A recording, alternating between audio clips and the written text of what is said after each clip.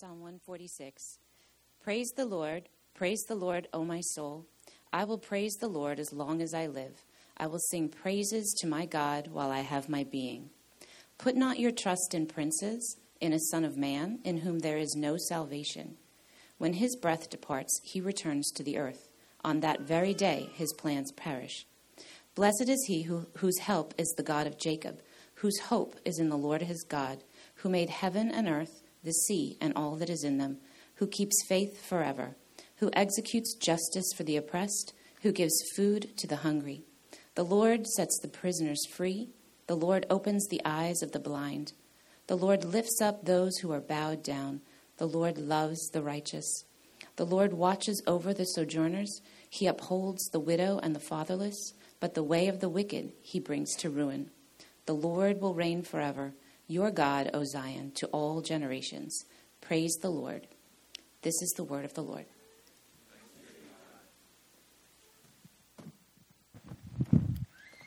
Thank you, Beth. Let's take a second now, and if you would join me, let's pray briefly and ask God to help us as we look at these verses together this morning. Let's pray.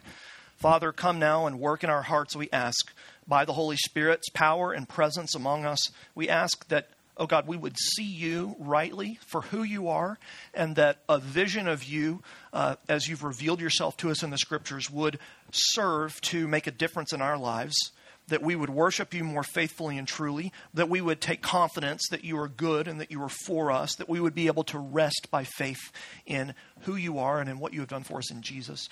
And Father, we pray that as we see you and come to know who you are, it would also move us out in the world to reflect your image, both in the things we say and in the way we live our lives. Help us to pursue justice and to pursue mercy in the world, for you are a God of justice. And we pray these things this morning, asking for your help in Jesus' name.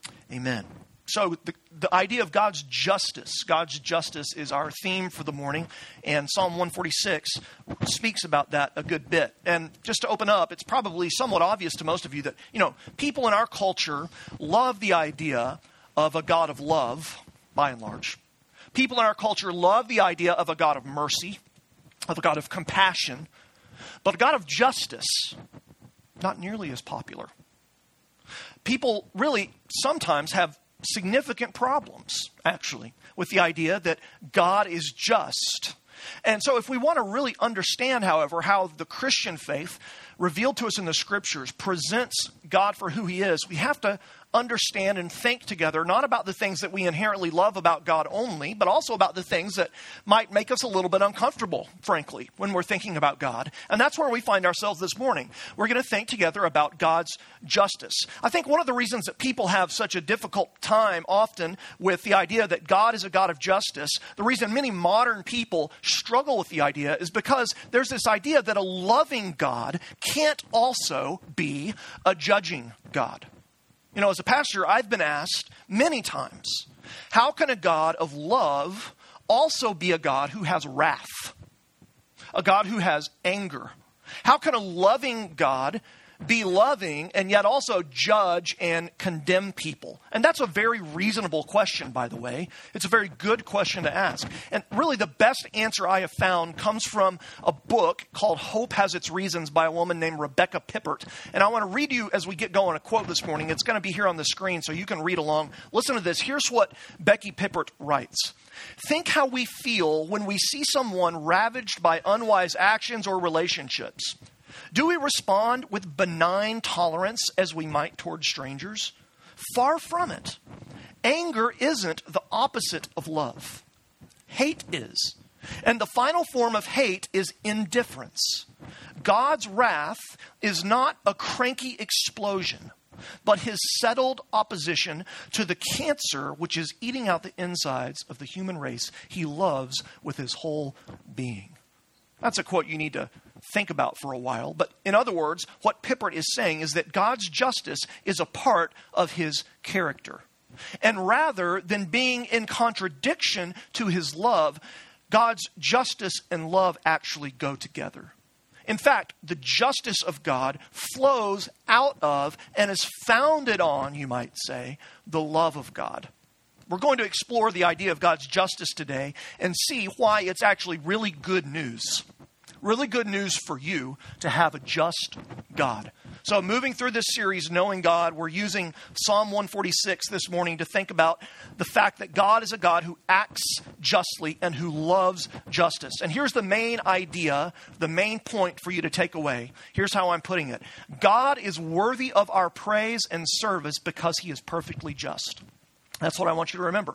God is worthy of our praise and service because he is perfectly just. 3 questions that we're going to ask as we explore that main point and hopefully answer as we move forward this morning through this idea. First, what is God's justice?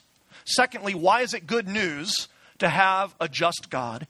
And third, how can we respond to the idea of a just God? Okay, those are the 3 questions.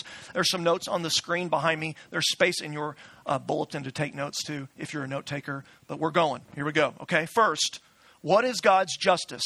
Now, the word in the Hebrew Old Testament for justice is a word that appears literally hundreds of times, a lot in the Bible. And it's very frequently used in reference to God himself. And Psalm 146 is a great example. If you look there in verse 7, the psalmist describing God says that God is a God who executes justice. There's the word. He's a God who executes justice. He's a God who keeps faith forever and does justice. That's the verb form of the word. So understand that throughout the Bible, God often, when he's speaking about himself, when he's talking to us about what he is like, he introduces himself very regularly as a God who loves justice, as a God of justice, as a God who executes justice.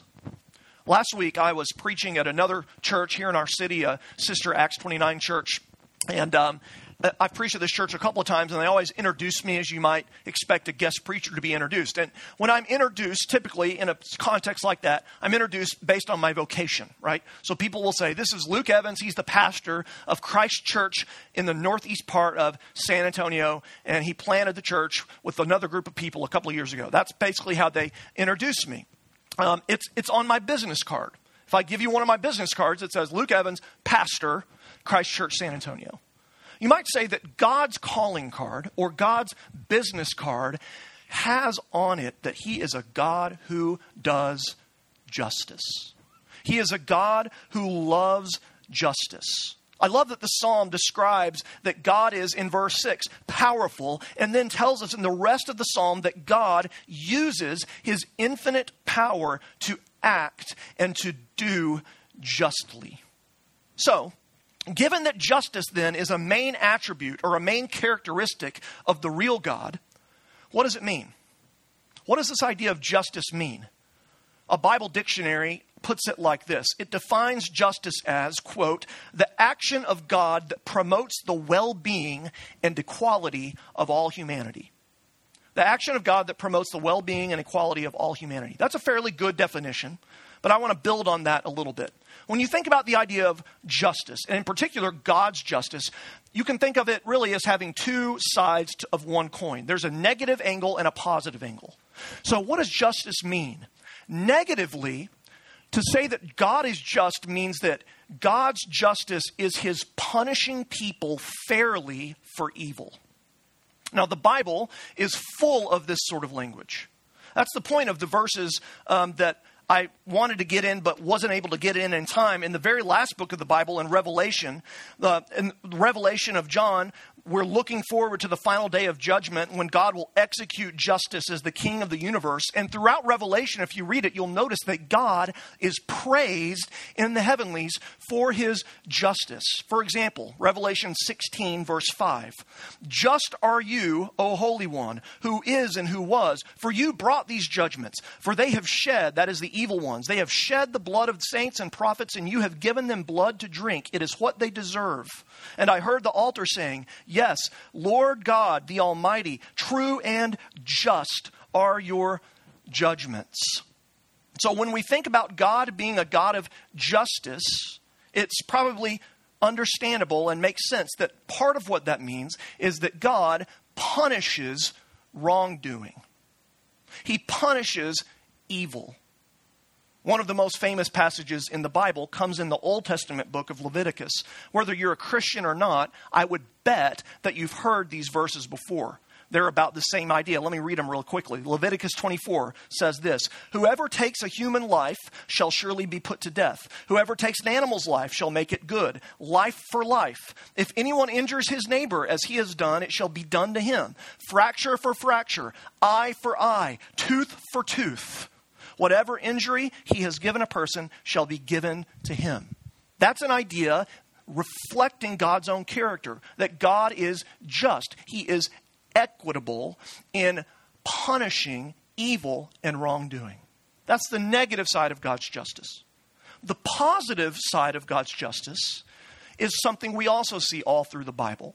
If God's justice means negatively that he punishes people fairly for evil, positively, God's justice is his caring for and protection of people who are vulnerable.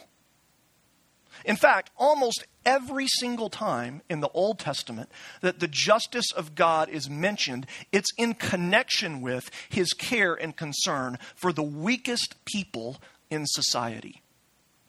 The Christian philosopher Nicholas Wolterstorff has said that anytime God's justice is spoken of in the Bible, you see 4 types of people named in accord with God's justice: the widow, the orphan, the alien or the refugee, and the poor. Wolterstorff calls those 4 the quartet of the vulnerable. And we see it in Psalm 146. Look at verse 7 again. We read that God executes justice for who? For the oppressed.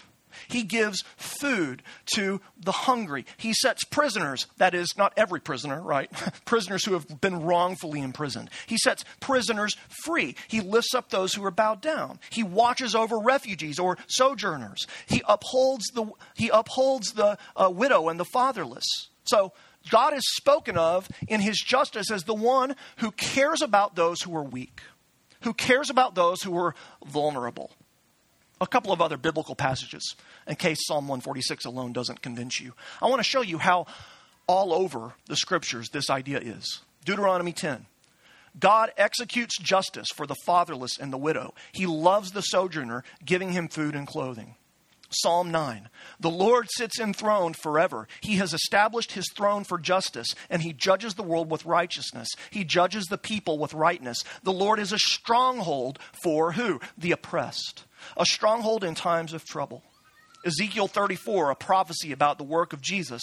God is speaking here. He says, I myself will be the shepherd of my sheep. I myself will make them lie down, declares the Lord God. I will seek the lost. I will bring back the strayed. I will bind up the injured. I will strengthen the weak, and the fat and the strong I will destroy. I will feed them in, there's the word again, in justice. Tim Keller has written well about this idea. And in his book, Generous Justice, he writes that justice in the scriptures means, given what we've seen, it means not just that you don't oppress the weak. Justice also means that you don't ignore the weak. Or to put that another way, what we would consider typically a matter of charity is actually in the scriptures a matter of justice. To see people without clothing and to not give them clothing, or to see people without food and to not give them food, is not just, according to the Bible, it's not just uncharitable, although it is uncharitable, it's also unjust. And the reason that's the case is because God, as the one who's made everything and created us in his image, is a God who cares about justice, punishing wrongdoing and caring for those who are weak and vulnerable. Okay? So that's what justice is, specifically in reference to God himself. So secondly, why is it good news that God is like that? Why is it good news to have a just God?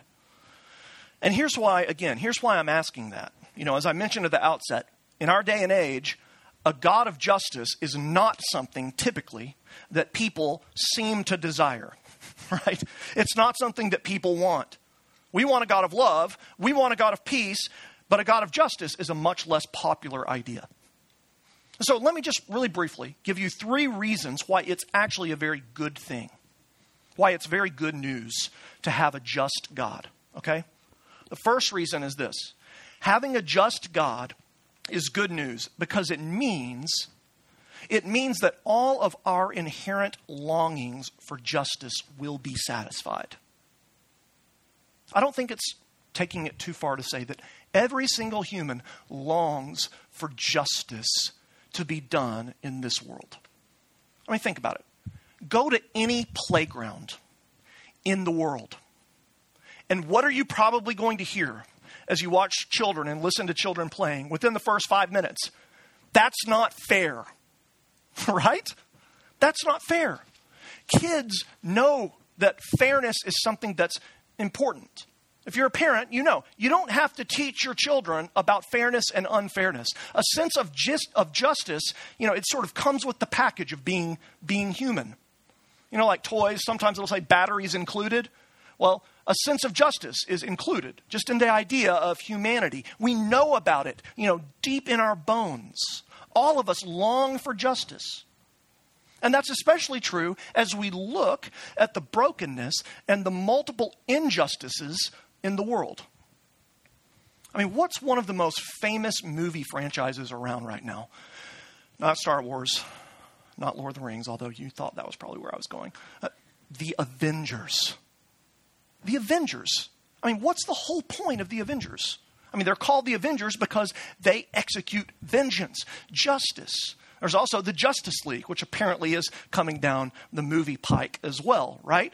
We all want justice to be done. There's an inherent human passion for right to be done and for evil to be punished. That's why movies like The Avengers are so inherently powerful. They're so inherently captivating. It's not just the cool action sequences, although those are really cool. It's also the idea of powerful people administering justice in a way that we normal folks can't do. So the movies, they speak to our idea of wanting justice but not being able to achieve it ourselves perfectly. So here's the point. Having a God of justice means that one day every single wrong will be righted. Having a God of justice means that there is no single instance of wickedness or injustice or oppression that does not infuriate the living God. There's no instance of wickedness or evil or partiality that God has slipped by him. Every single instance of injustice will one day be righted by God. The fact that God is just means that there is not ever a time where evil, in the end, will get away with it. It means that all of our longings for the right thing to be done will be met. It's good news that God is just. For that reason, and then secondly, having a just God is good news because it means that the real God cares for those who are weak and powerless.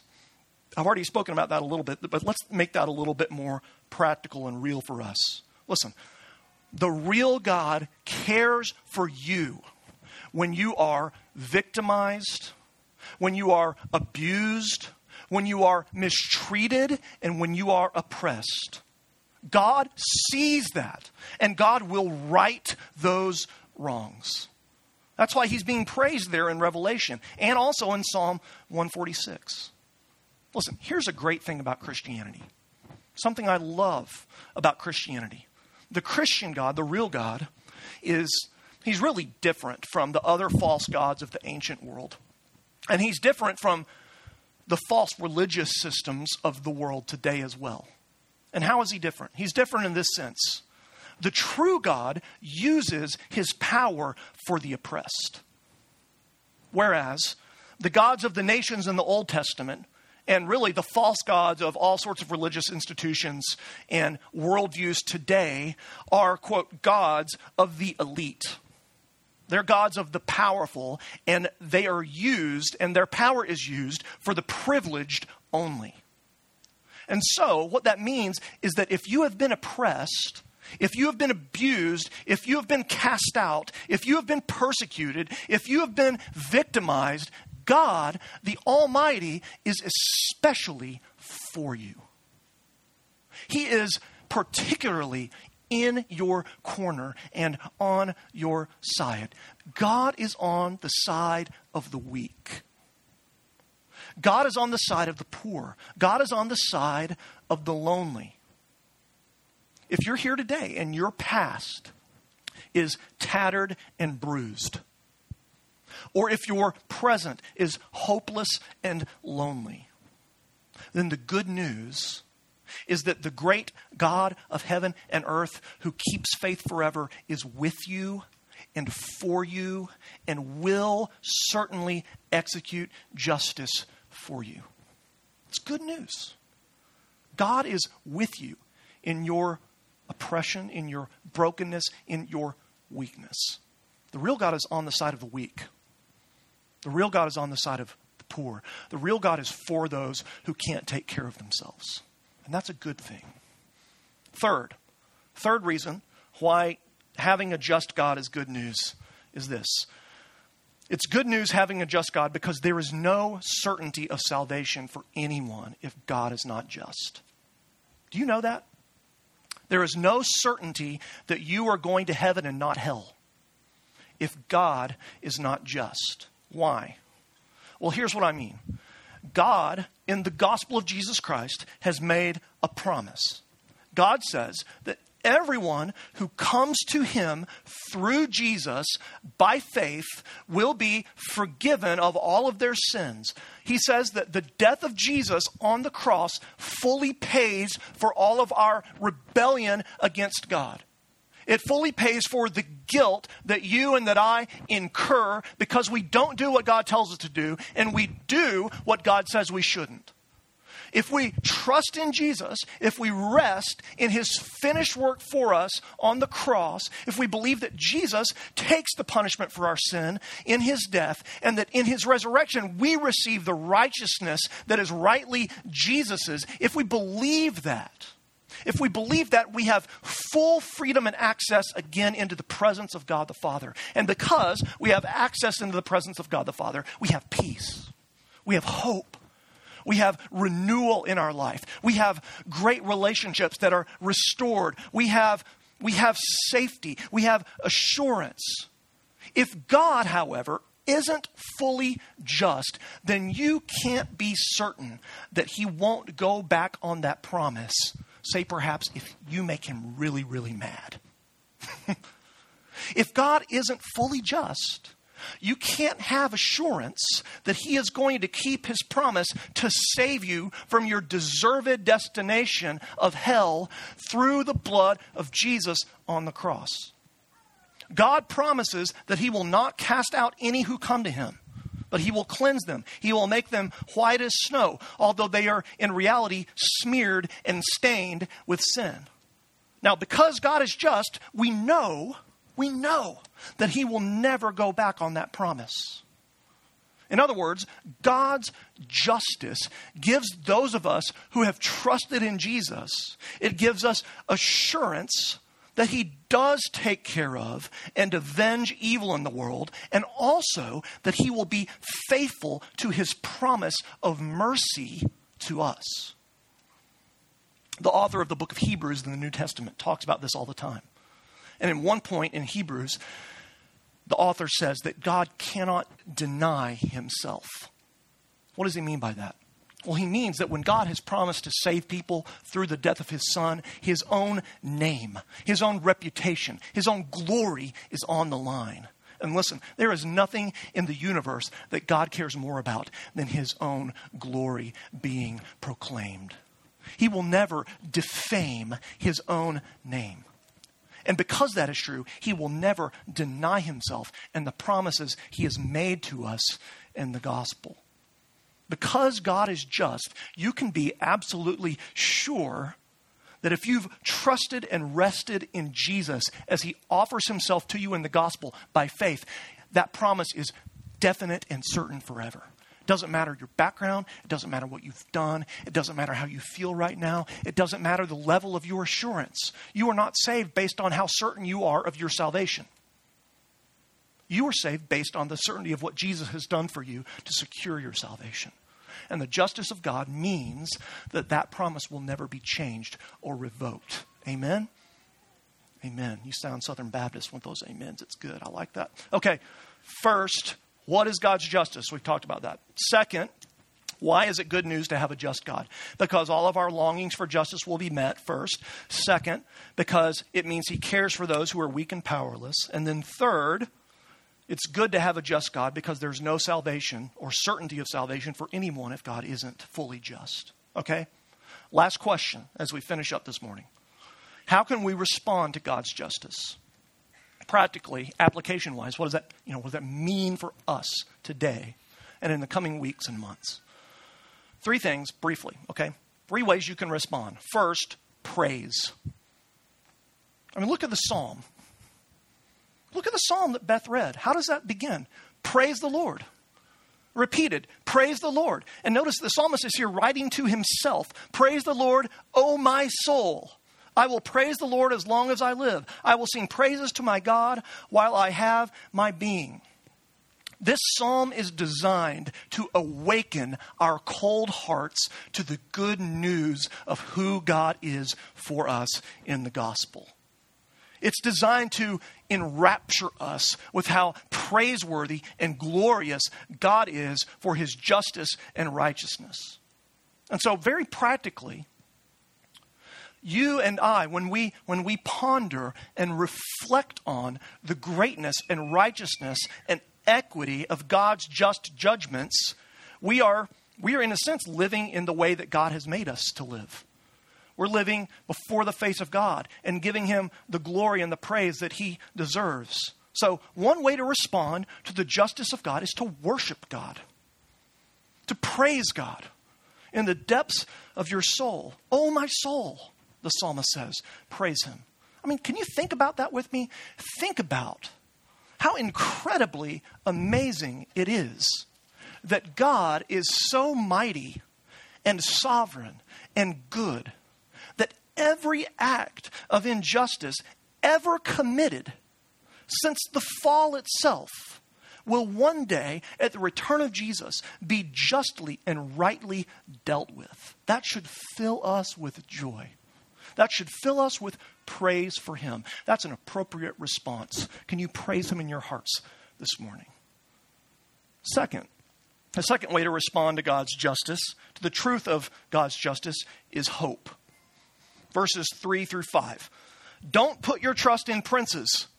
That should go without saying in the Bible and in our day, but we need to have it told to us again and again. Don't put your trust in princes, in a son of man in whom there is no salvation. He's going to die. His plans aren't certain, verse 4. But blessed is he whose help is the God of Jacob, verse 5, whose hope is in the Lord his God. Why? Because he made everything and because he executes justice. So we can hope because God is just. And that's particularly true for you this morning. If you find yourself in a situation where you have been wronged. And we've all been wronged, right? At some point or another in our lives. But some of us, and that's who I'm speaking to right now, some of us have been particularly and brutally victimized and mistreated. Maybe we were abused. Maybe we are right now in a relationship that is terrible and that's ripping us apart on the inside. Maybe we have been mistreated in our workplaces for many years. I don't know exactly what it is for some of you, but I can tell you this. God's justice really gives us and grounds us in a gospel-formed hope. We can hope that when we are mistreated and when we are victimized, God has not been cast off his throne.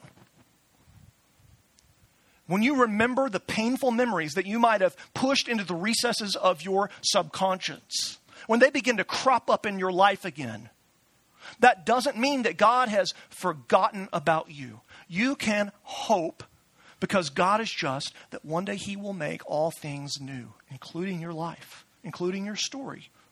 You can cry out like the martyrs in Revelation say, "How long, O Lord?" And you could know that his righteous acts will one day be revealed. So very practically on that level, hoping in God's perfect justice, Hoping in the return of Jesus means that it's not our job to seek to repay or do justice ourselves in the sense that we're out for vengeance. The Apostle Paul says in Romans 12, he says this, "Beloved, never avenge yourselves." Do you hear that? "Never avenge yourselves, but leave it to the wrath of God. For it is written, 'Vengeance is mine, I will repay,' says the Lord." So we hope in the gospel by laying down our own need for personal vengeance. But we don't lay it down in the sense that we sort of forget about it and wipe it under the rug of our lives. That's not what the gospel is saying. That's not what the scriptures say. Rather, we lay it down in the sense that we lay it down before God and wait for God, the rightful judge, to take it up for us and to deal with it in his own time perfectly. You respond to God's justice by praising God, by hoping in God and in the return of Jesus. And then finally, you respond to God's justice by doing justice yourself. And especially those things that are written there about in verses 7 through 9. We are to pursue justice and mercy in our own lives. As citizens of the kingdom of God, we demonstrate and live out the ethic of the kingdom and the character of the king by acting in accord with his own perfect character. So what does it mean to pursue justice in our lives? It doesn't mean vengeance. We just talked about that. And I've spoken about this before, but really what it means is to talk about those and care for those people, the quartet of the vulnerable that I talked about a minute ago, in practical, tangible ways in your life. Our missions team, heading out Friday, is a great example of what it means to seek mercy and do justice, to care for those who are poor, to meet physical needs, to care for the widow and the orphan in their distress, to sacrifice things that you would like so that you can give something to someone else that can't have that thing on his own or on her own. That's what it means to respond to the justice of God. The Bible talks about that all the time. Deuteronomy 10.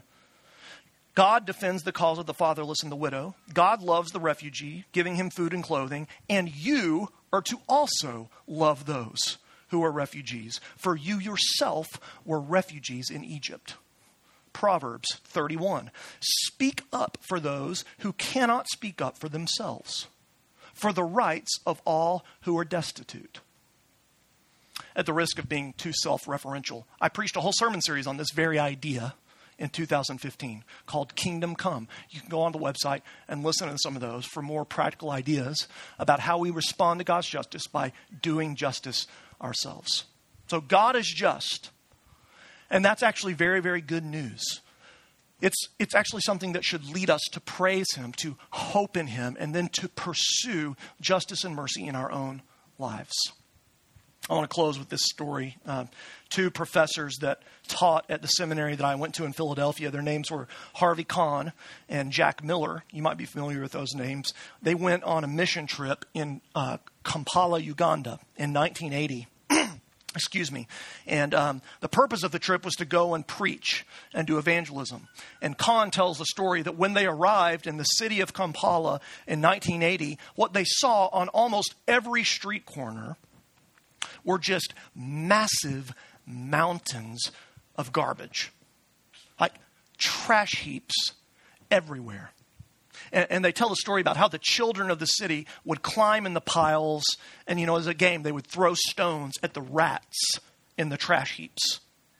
And they kind of shifted their gears on the trip. And they asked the minister of health in the city if they could use city trucks to begin to haul away the garbage.